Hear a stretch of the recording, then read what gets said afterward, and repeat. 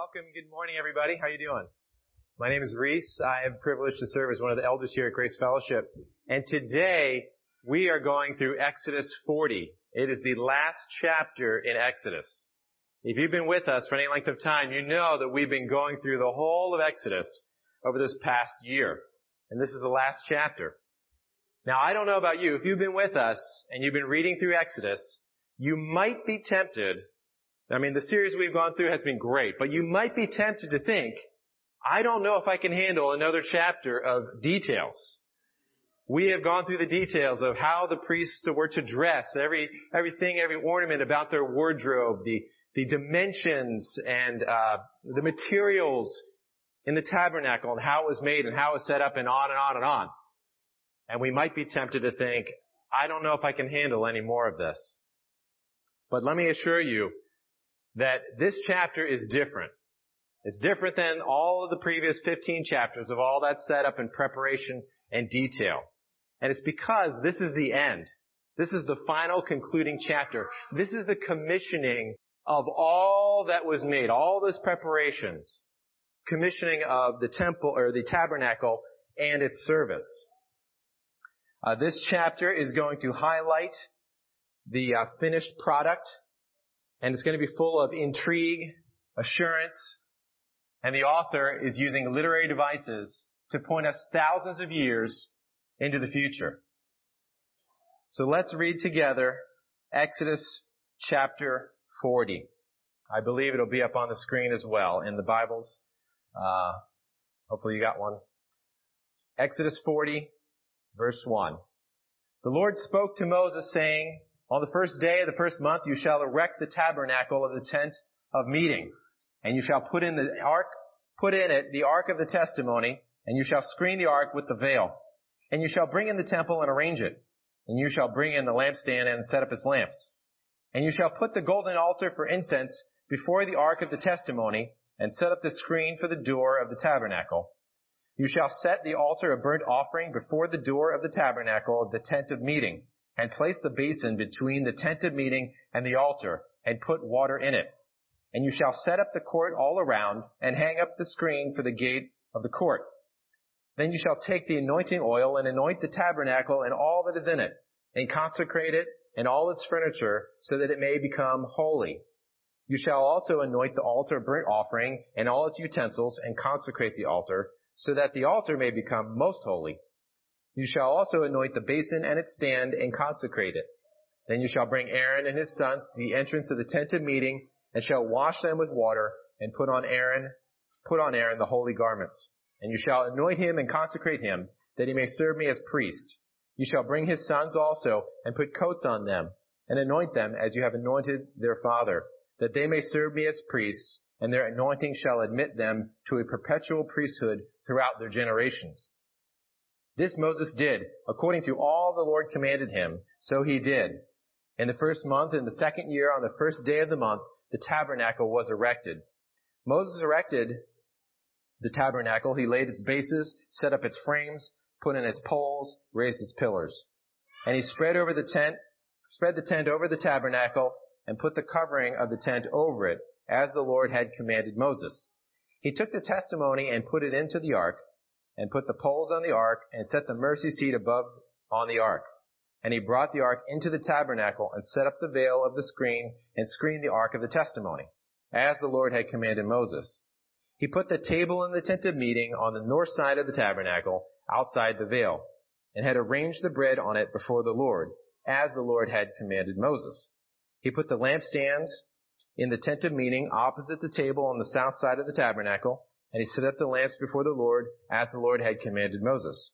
He put the golden altar in the tent of meeting before the veil, and burned fragrant incense on it, as the Lord had commanded Moses. He put in place the screen for the door of the tabernacle, and he set the altar of burnt offering at the entrance of the tabernacle, the tent of meeting. And he offered it on the burnt offering and the grain offering, as the Lord had commanded Moses.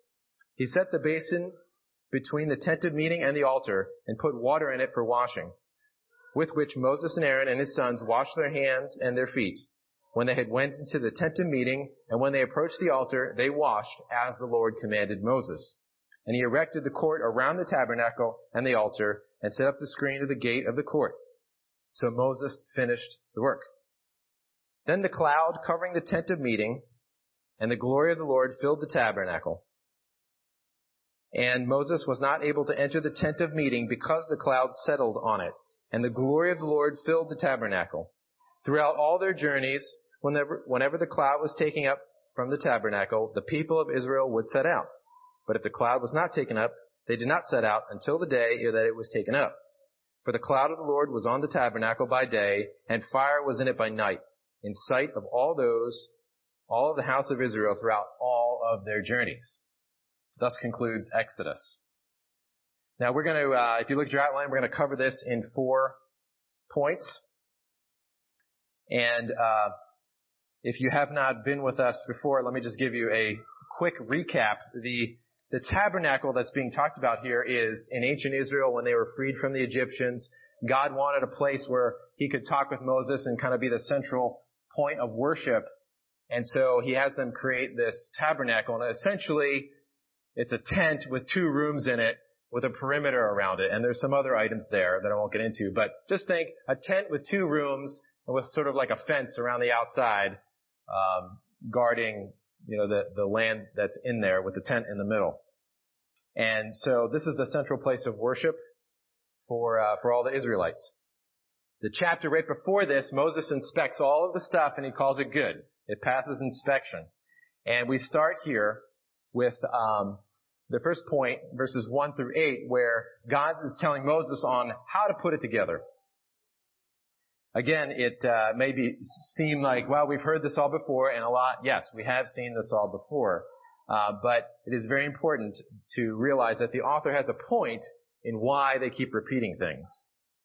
So let's make some observations and find out some of the why behind that. Okay, so he is supposed to put up this structure on the first day of the first month. What happens on the first day of the first month on our calendar? Right, we kind of celebrate a newness, a new year. If you look at verse 17 in this chapter, it says, in the first month of the second year, on the first day of the month, it was erected. What happened exactly a year ago to this time? It was when they were freed out of Egypt. The day of the Passover, God said to Moses, change your calendar. This is my interpretation here. Change your calendar so that the first month is this month. So this was 1 year since they were freed from slavery. This is a tremendous event that they're celebrating. Verse 2, he says, erect the structure. Like I said, this is a tent with 2 rooms in it. And we've got detail about the materials and sizes, etc. Another thing to notice is between each, or in front of each door, or they call it curtain or screen, there's an altar. We'll get into what that means in a little bit. The author focuses on, I'd say, 2 ideas here in this section. And it's the idea of how I got the point of filling and covering. If you notice, there's a lot of repetition of put things in or bring things in. This is like you just bought a house and you're moving in. Like bring in the couch, bring in the piano, bring in the stuff. But what's interesting is that there's a lot of covering, a lot of repetition of screening, and if you're reading ESV. Or NIV, it says curtain. The idea is to cover things up. So you move things in, and then you cover them up. That's not normally what you do when you bring things into your house. You don't try to block it off so that no people can come in. Or they can't see in the windows. So there's a lot of bringing in and covering up. What does this mean? Well, there is a big theological lesson here going on in this bringing in and covering up. They spend a lot of energy, money, and time to make all these things, but then God wants them to be shielded from all the people. So why? I say there's 2 main reasons. One is that God wants them to know why these things are being covered up. He wants them to know why they're being covered up. And He wants them to see the exterior to know that something is valuable inside. So they can see that there's something there, but they don't have access to it. They're reminded that the objects and He Himself will be there, but that they cannot gain access. So those are the 2 points. On that first point, we've covered this before as we've been going through Exodus, is that God intends to live with His people there in the tabernacle. And because of His holiness and because of men's sin and rebellion, they cannot get near Him, else they would die. And so He's protecting them. You may not come near me, or they will die. On the second point of God wants to let them to see something on the outside and know His presence and know something precious is there, I have an illustration for you. Humble servants, can you go get it set up? So to illustrate the point here, I like visual illustrations that help me to remember. So God had them put time and effort to make these things, only to have them covered up. And so what we have here today is something of value that is covered up. All right, thank you, servants. So how many people want to know what's under there? Yeah, all right. There's only 2 people in this room that know who that this is, because it's Becky and me. Because I had to ask her if this is okay to do. You know, there's a specialness to what is hidden. You know, we want to know. Now, part of the reason for this is, you know, why do you wrap presents? It's because you want to know, you know, there's something special. There's a mystery to it. When you order something online, you know, you're at your computer and you click a button, and then also all of a sudden somebody shows up at your door with a box, but it's covered. What do you want to do? You want to open that box. You want to see what's in there. You want to make sure that what you clicked on is actually what's in there. So there's a mystery to this process. We don't want to be kept in the dark forever, but that mystery does help us. For example, and just so you know, I'm going to reveal what this is in a little bit. You won't be in the dark forever. Maybe as we think about application of this point of the bringing in and covering up, think about why God would do this. Why does He do this in our lives? Have you ever asked God, show me a sign so I can see visibly that you're there? Or show me something visible and tangible that's miraculous? Maybe you ask yourself, God, why don't you just plainly tell me why I'm going through this? Reveal the mystery to me. I think one of the reasons why, other than that first point of we would die if we got close to God's glory, that God is doing this for the Israelites and He works this way with us, is to help us grow in our faith. Right? When things are plain and obvious to us, we don't always glory and wonder and seek about those things. Right? There's a mic stand here. There's a door over there. There's a window. We don't glory and think and seek after those things. They're just plain. But God is much more glorious and wonderful. And your life is much more precious than any of those things. And so when we consider what is God up to and the preciousness of our lives, we must ask, what is God doing with those as they come together? Do you ever think about that? How your life intersects with God's character and His reality? The small things, like I have some back pain and I wonder, God, what are you doing? Maybe you didn't sleep well last night. God, what are you doing? Or maybe it's something else. Maybe an unexpected blessing comes your way and you can say, God, thank you for blessing me this way. What is God up to? Do you wonder, what is He up to? And this mystery of faith helps us to fight against becoming sort of functional atheists, where we just do duty and religious stuff all the time. And we don't have the joy and the wonder and the mystery of what God is up to. So just like this covering, the items inside the tabernacle are being covered up. But God is up to something glorious. All right, let's move on to our next couple of points. Verses 9 through 15, I have it titled there, The Start, Limited Access. What's happening here in 9:15? God's telling Moses to do a lot of anointing. This is making things separate, making them special. The word anoint or consecrate happens 13 times in 4 verses. Everything gets anointed, all the stuff and all the people. And the priests here in verse 15 are the only ones who are allowed into this tabernacle and do the service between God and for the people. Verse 15. So if you're an Israelite, there is no access directly to God for you unless you're Aaron or one of his sons or Moses. God said in Exodus 25:8 that the initial plan for the tabernacle was to make a sanctuary for me, that I will dwell among the people there. And in 25:22 of Exodus, God says to Moses, there above the cover between the two cherubim above the ark, I will meet with you. But for the rest of the people, no chance, no access. It's only through these intermediaries that they connect with God in their worship. So, to illustrate this, I'm going to ask Eric to come up here. Eric is my chosen one to come look behind the veil here. You may look and see what this is. You see what it is? Take a look over here. See that? Okay.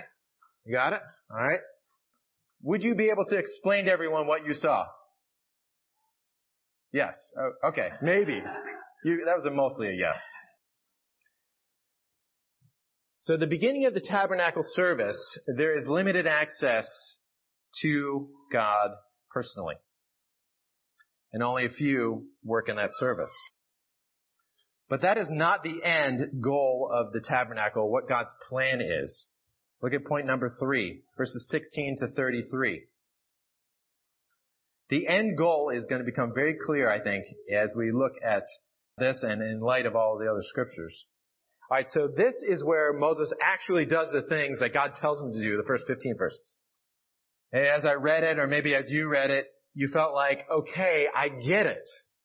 I get it. Why can't it just read verse 16, the first 3 words, Moses did it, and then we skip down like, chutes and ladders all the way down to verse 33, the last sentence. So Moses finished the work.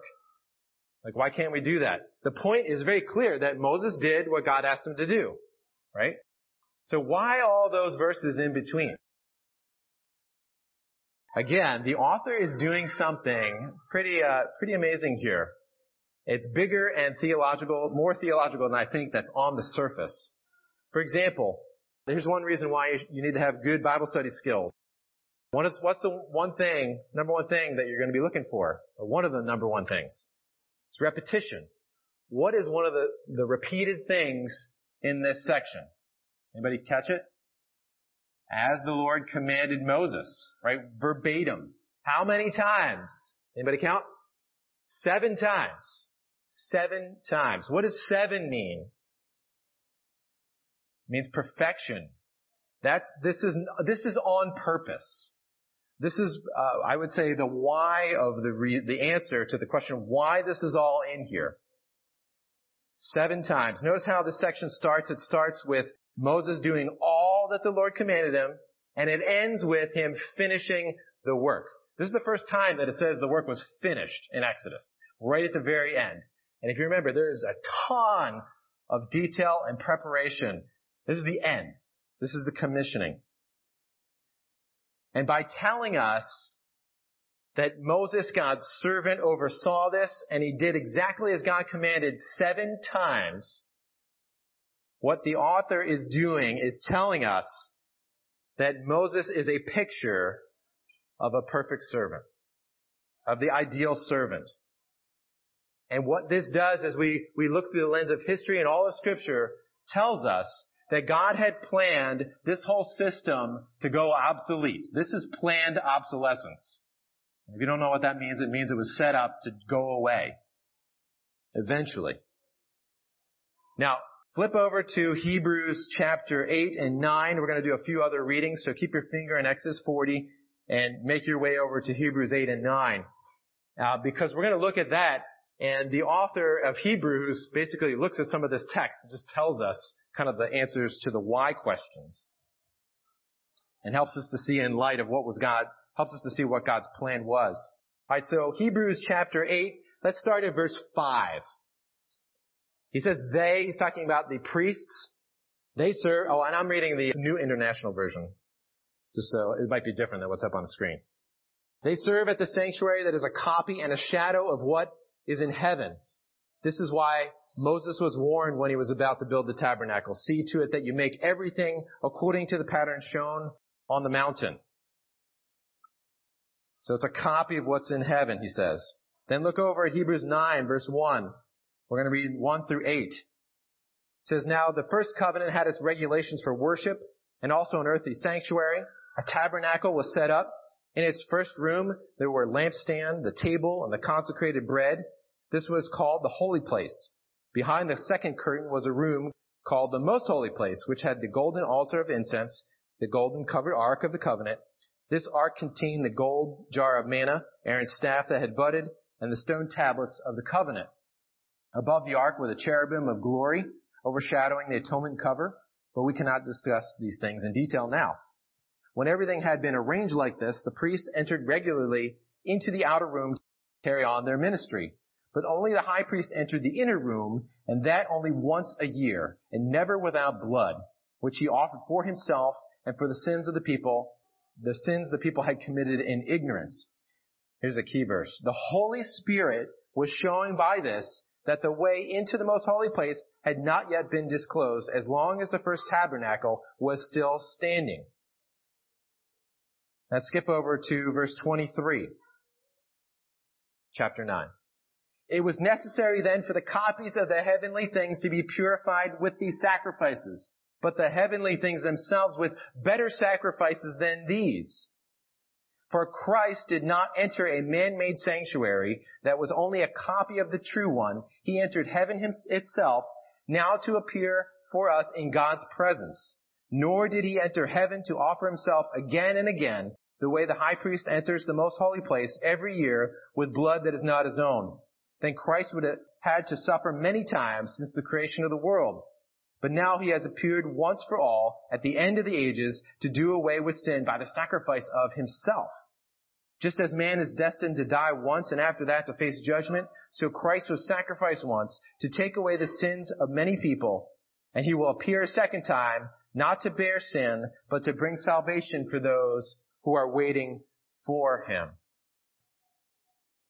We come to the end of Exodus 40 and we think, whew, man, a lot of detail.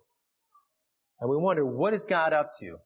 And the author of Hebrews tells us that what God was doing in setting up this system is that he was pointing a big arrow ahead to Jesus. All the sacrifices, all the priestly duty pointed ahead to Jesus' sacrifice. Moses may have done things 7 times here in the way that God wanted. But we'll see in just a minute, he was not even able to enter when God came. This was pointing ahead to the perfect servant Jesus, who was able to enter and sacrifice himself once for all, as Hebrews says here. All right, so let's go back to Exodus 40. Flip back over to there. This limited access by the priests in 9 through 15 and the unlimited access pointed to ahead by Moses in 16 to 33, like I said, points us ahead to Jesus, who does away with the sacrificial system by one sacrifice of himself. Now remember the doors or the altars that is before the doors? Why would you do that? What would that symbolize?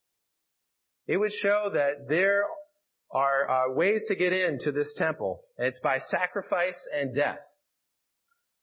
Not what you would think, but you don't have that in front of your front door. And so when Jesus came, he removed that. The temple curtain was torn in two from top to bottom, it says in Matthew 27. And so the way in was completely freed and open. And so that all had access to who God is. And access is available through Jesus. So, let me remove the veil here. And what do we have? It's a canopy. It's a covering. This is something we're going to give to the CDFC yard sale. We don't have use for it anymore. So I wasn't trying to be too sneaky here, hopefully. But Jesus now, through him, allows us to have access to God.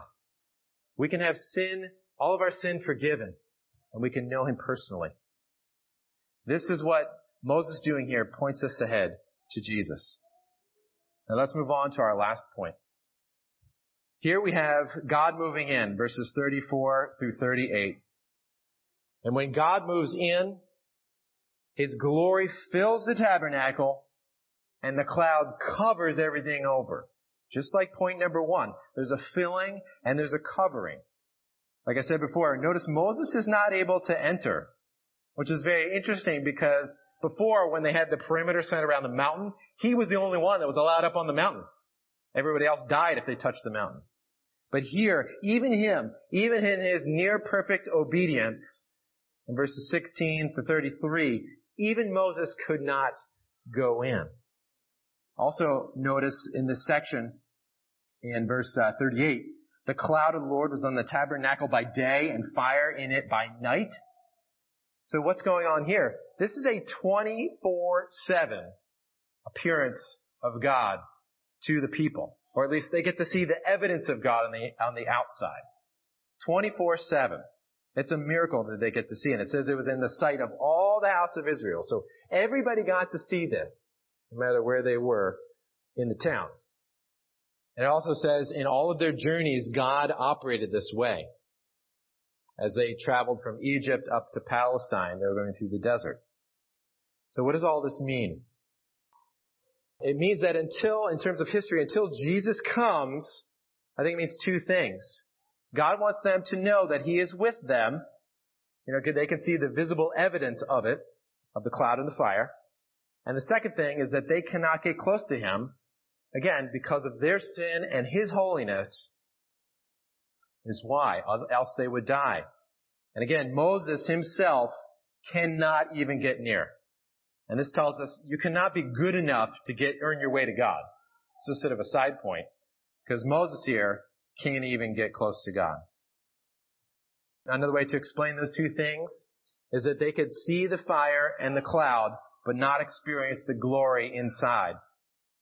And they needed a go-between between them and God to minister and communicate to God on their behalf. So ancient Israel had the cloud and the fire. They had a reminder of God's presence. But what they didn't have, that we have now on this side of history, on this side of the cross, is the closeness and assurance of forgiveness that was brought by Jesus. We may want for a sign. God, show me something. And God does do that. I mean, He shows us miraculous things. People go on missions trips or just in their lives, and they tell stories of miraculous things that they've seen with their own eyes of God at work. But what is our answer? That is not our daily answer. God wants the answer to that question, show me God, for us to look at Jesus, read His Word, and see Him clearly. And by faith, we get both of those things. We get to see God, and we get to be close to Him. Like I said, the curtain veil was torn in two, and the access to God is available to all. That curtain or the screen in verse 21, that's the one that was torn. And this means that if you have faith in Jesus, you have access to God 24/7, and you can be reminded of His presence. Jesus said in Matthew 28:20, I will be with you always. He said that to His disciples who were to pass that on to their disciples and so on down to us. I will be with you always. Verse 37, chapter 40 here, it says that God was with them during all of their journeys. And the same is true for us today. If you have faith in Jesus, He is with you on your journey, and you are with Him. Yesterday I was just deeply convicted over sin. And I thought, God, why? I'm giving a message on your word. Why would you put up with me?